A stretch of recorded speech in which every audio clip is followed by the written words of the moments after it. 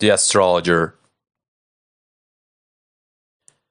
A man who lived a long time ago believed that he could read the future in the stars. He called himself an astrologer and spent his time at night gazing at the sky.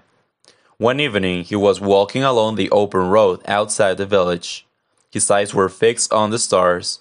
He thought he saw there that the end of the world was at hand, when all at once down he went into a hole full of mud and water.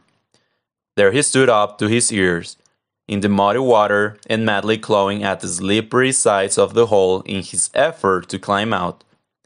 His cries for help soon brought the villagers running. As they pulled him out of the mud, one of them said, "You pretend to read the future in the stars, and yet you fail to see what is at your feet.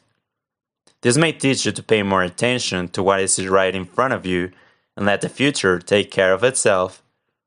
"What use is it," said another, "to read the stars when you can't see what's right here on the earth?" Take care of the little things, and the big things will take care of themselves.